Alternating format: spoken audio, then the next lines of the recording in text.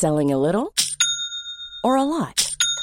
Shopify helps you do your thing however you cha-ching. Shopify is the global commerce platform that helps you sell at every stage of your business. From the launch your online shop stage to the first real-life store stage, all the way to the did we just hit a million orders stage.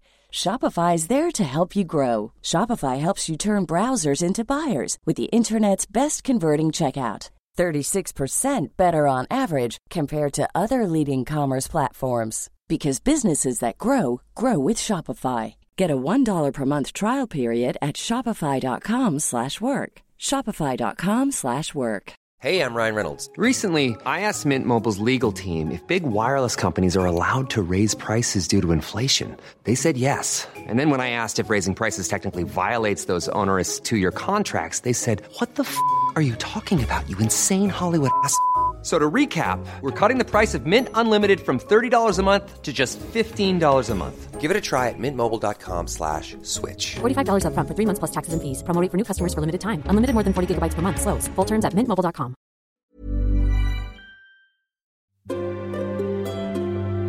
The Guardian.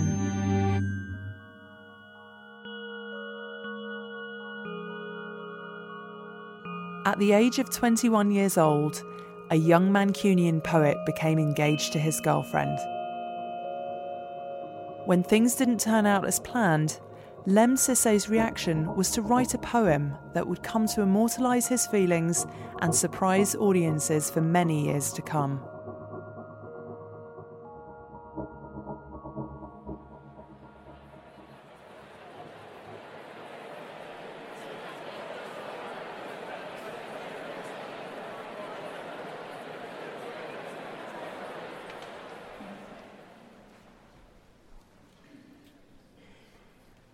Invisible kisses.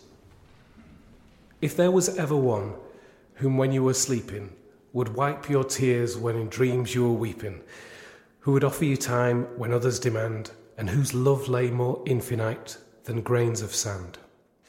If there was ever one to whom you could cry, who would gather each tear and blow it dry, who would offer help on the mountains of time, and who would stop to let each sunset soothe the jaded mind. If there was ever one to whom, when you run, will push back the clouds so that you're bathed in sun, who would open arms if you would fall, and who would show you everything if you lost it all. If there was ever one who, when you achieve, was there before the dream, and even then believed, who would clear the air when it's full of loss, who would count love before cost. If there was ever one whom when you are cold will summon warm air for your hands to hold, who would make peace in pouring pain and make laughter fall in falling rain. If there was ever one who can offer you this and more, who in keyless rooms can see open doors, who in open doors can see open fields, and in open fields see harvests yield, then see only my face in the reflection of these tides through the clear water beyond the riverside. All I can send is love, and all that this is, a poem and a necklace of invisible kisses.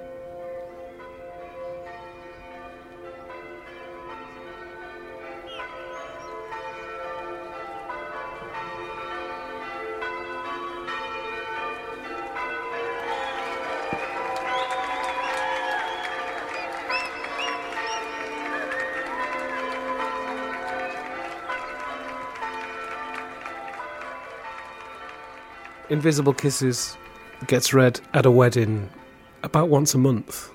I'll receive an email from somebody, from all over the world, and saying that we read your poem at our wedding and it means the world to us and it's written on our hearts, and etc. I've always wanted people to video the person who's reading it. I'd always like to be like a fly on the wall to see it being read. People often get emotional when they read it at these, important times of connection between couples who then go on to have children, who then go on to build homes and then go on to have families, and those families have families, and it's just beautiful that at that moment this poem celebrates their union. I really want to talk about why I wrote this poem, because maybe it'll never be read again at a wedding. And maybe it will, But I wrote it when I was 21 and I'd met a woman and we got engaged.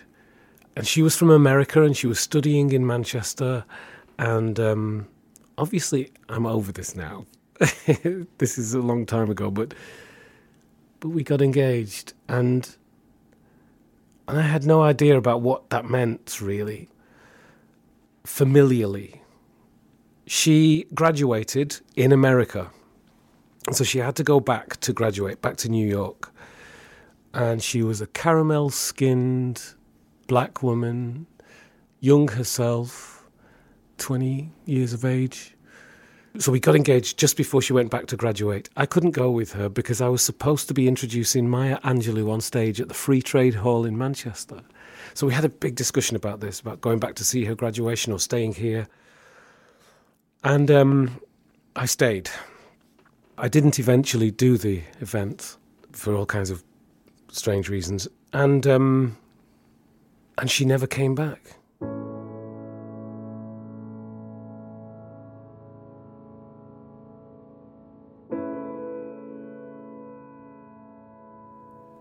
She never came back. And I had no idea that she'd never come back. And I was so shocked. I didn't see it coming. And I think, in retrospect, I think I was getting payback for all the times I'd hurt other women in my life up until then. It happens to a guy, you're like, oh, this is what the people I've been, have hurt or not called back, or, you know what I mean? This is what it feels like. But she never came back. And it was the way it happened. It was like slowly, she'd be saying, oh, yeah, I went out last night. And, my mum's, and it was her mum who didn't want her to, she didn't want to lose her daughter to this crazy poet in England.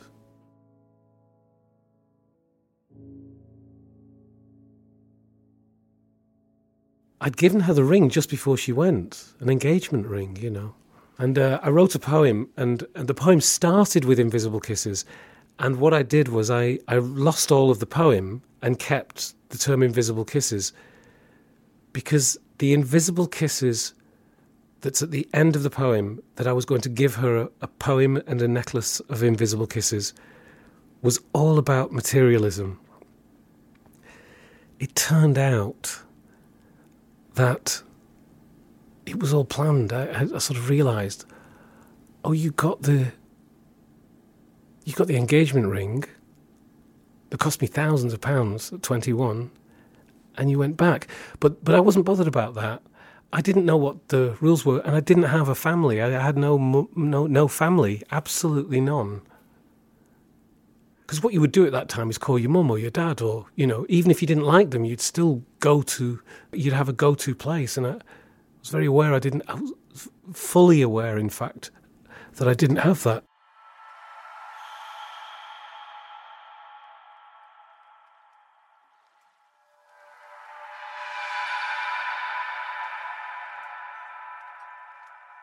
But I thought, well, you're supposed to give the ring back. That's what you do, isn't it? Isn't that what you do? I still ask myself that question. But I'm 21 and I don't know any different. So I decide to go to New York.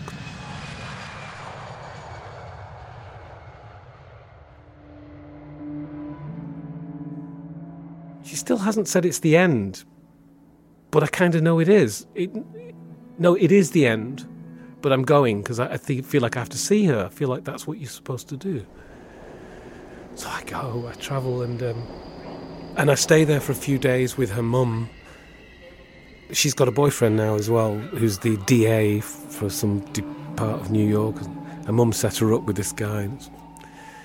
And then I decide I'm going to go. I can't take it. It's just madness.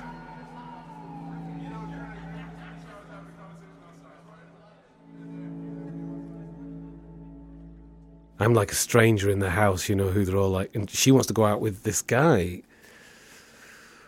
So I say, okay, I book a flight back as well. As we're going out, I say, you are going to give me the ring back, aren't you? That's what happens. And she says, oh yeah, of course, yeah. And she gets the ring and puts it in her pocket. She says, I'll give it you at the airport. I'm like, okay, she's giving me a lift to the airport. And the ring isn't the thing. I know what I'm going to do. I've got it. I know exactly what I'm going to do. It's not about the money. It's about giving this thing back. I actually thought if you keep it, it'll be cursed. It's not a good thing for you to keep. We get into the car and then she says, I've got to change my clothes. I can't go to the airport like this because her mum works at the airport. And so she got changed and she got in the car, and then just as we were leaving, I said, have you got the ring? And she said, I left it in my other clothes.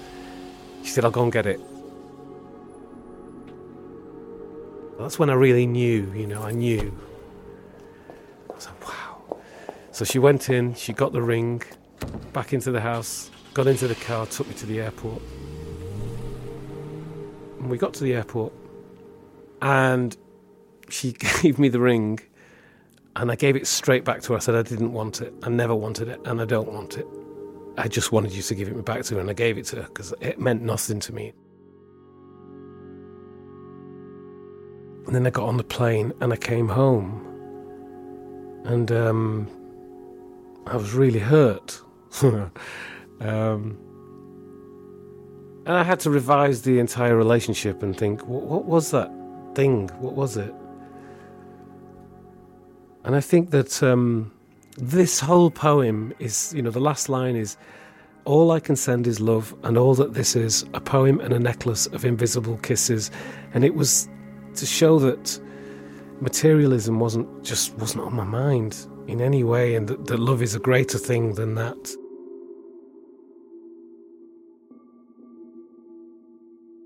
If ever there was one who can offer you this and more, who in keyless rooms can see open doors, who in open doors can see open fields, and in open fields see harvest shield. I think it's about family. There's a line in it which I'm most proud of. If there was ever one whom when you achieve was there before the dream and even then believed. That's everything about what a parent is to a child, and how, there are bigger things than rings and necklaces and houses and stuff.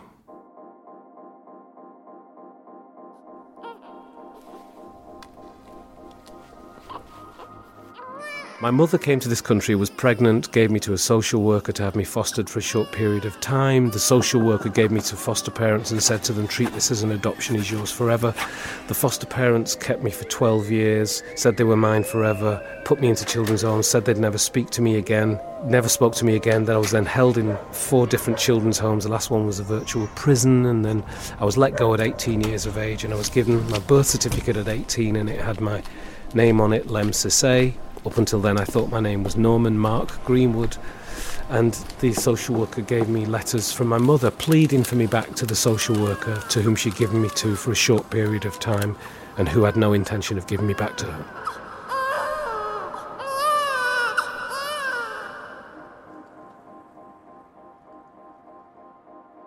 From then at 18, I was determined to find my family, and also to prove what happened to me, because all family is a set of disputed memories between one group of people over a lifetime, and I didn't have anybody to dispute the memory of me, so I had to prove what had happened to me in the first 18 years of my life, never mind just finding my family.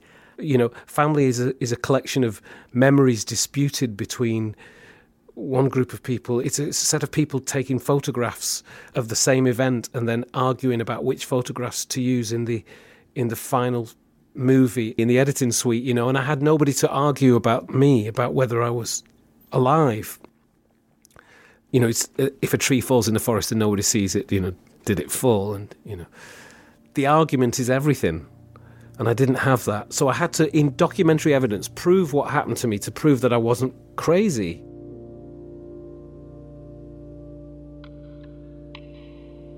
So I became known as a poet. My first time in The Guardian was at 21 years of age. And my first book comes out, and I knew then that I would use all of the resources that I had as a poet or as a profession to take people back to my story so that they could investigate it. And it's taken years. And slowly but surely, there's been television documentaries and radio documentaries which have proved what happened to me and what was wrong, what they did. And meanwhile, I've also had a career as a writer of some sort while searching for my family. And all of this is going on while I meet this girl at 21.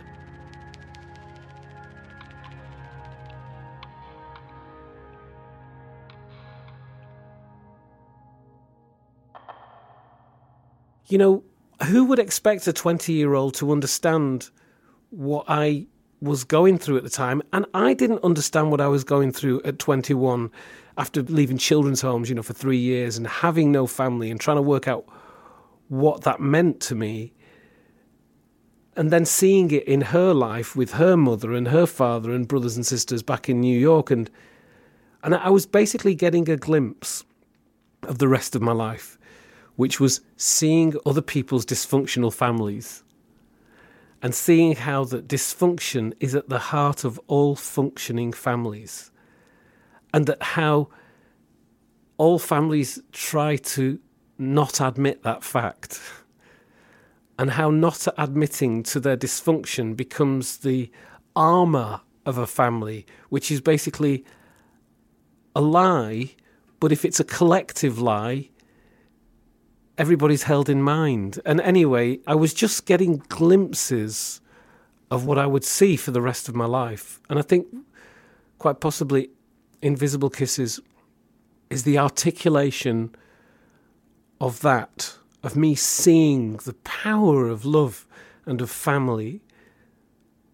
and not really understanding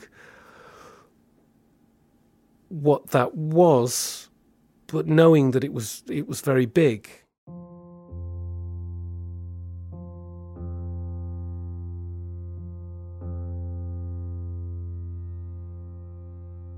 Sometimes poems can see things that you can't as a writer. I've never had. There is nobody that would say this to me. If there was ever one whom, when you achieve, was there before the dream and even then believed. There is no family person who's, that way for me. Who was there before the dream and even then believed. Who would clear the air when it's full of loss. Who would count love before cost. I've got to be talking about more than the end of a relationship there, haven't I? My poems are like my family. They're where my memories of where I've been and what I've done, who I was, what I was thinking, and the world around me, really. Thank you. There is a rhythm, a higher-than-sky rhythm, the rhythm of spaces, a sweet-tasting, liquor-laced rhythm, an eyelid-flicking, slick thigh-licking rhythm. Invisible Kisses was the beginning of me as a public person, somebody who reads in public, but it also actually, at the time of writing, I was writing a lot about race and a lot about racism, and, people were speaking of me as a poet who was radical and angry and that kind of force to be reckoned with on stage, specifically. And so I would read the love poem, I would read at the Pan-African Congress conference at the London School of Economics. And I'd say, this is radical, I'm going to read you a love poem.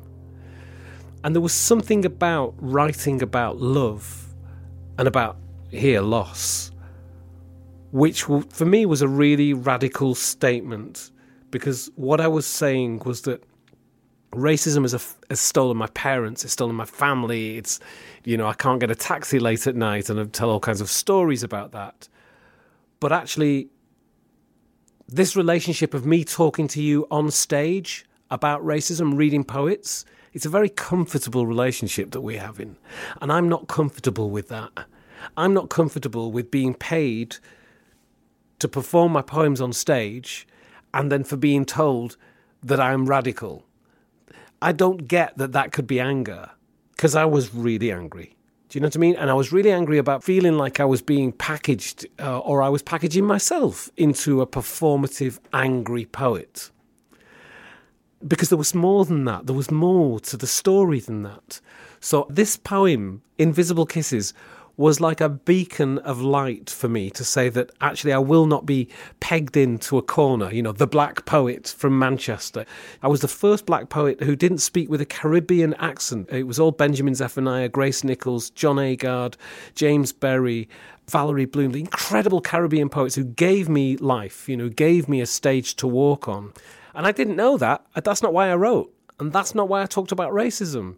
I talked about racism because it was deeply personal, the effect it had. So this poem was really important to me to break an idea of what a radical poet is inside me, you know, and to say, no, you've got to strike out on your own. You've got to read a poem that people would not expect to be read in this environment because it matters. And I did, and it did. So there are no rules.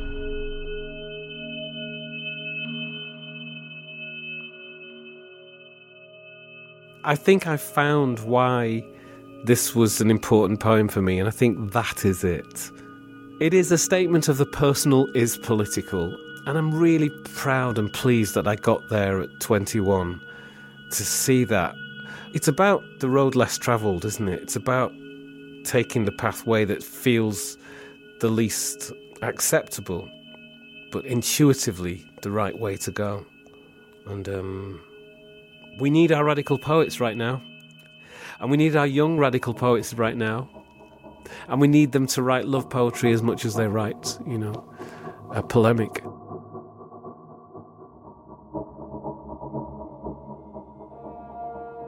I think a poem starts to talk back to you in different ways to the ways of when you wrote it. Look, I could apply this to relationships that I've had, and I don't know, it's quite scary actually looking at the poem Invisible Kisses now and seeing how it fits to me, and they're quite live things, poems, aren't they? It's like looking into some form of weird mirror.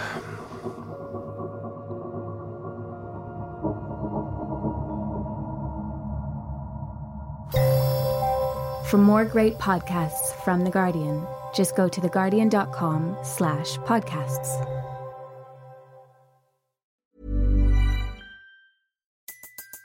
Everybody in your crew identifies as either Big Mac Burger, McNuggets, or McCrispy Sandwich. But you're the Filet-O-Fish Sandwich all day.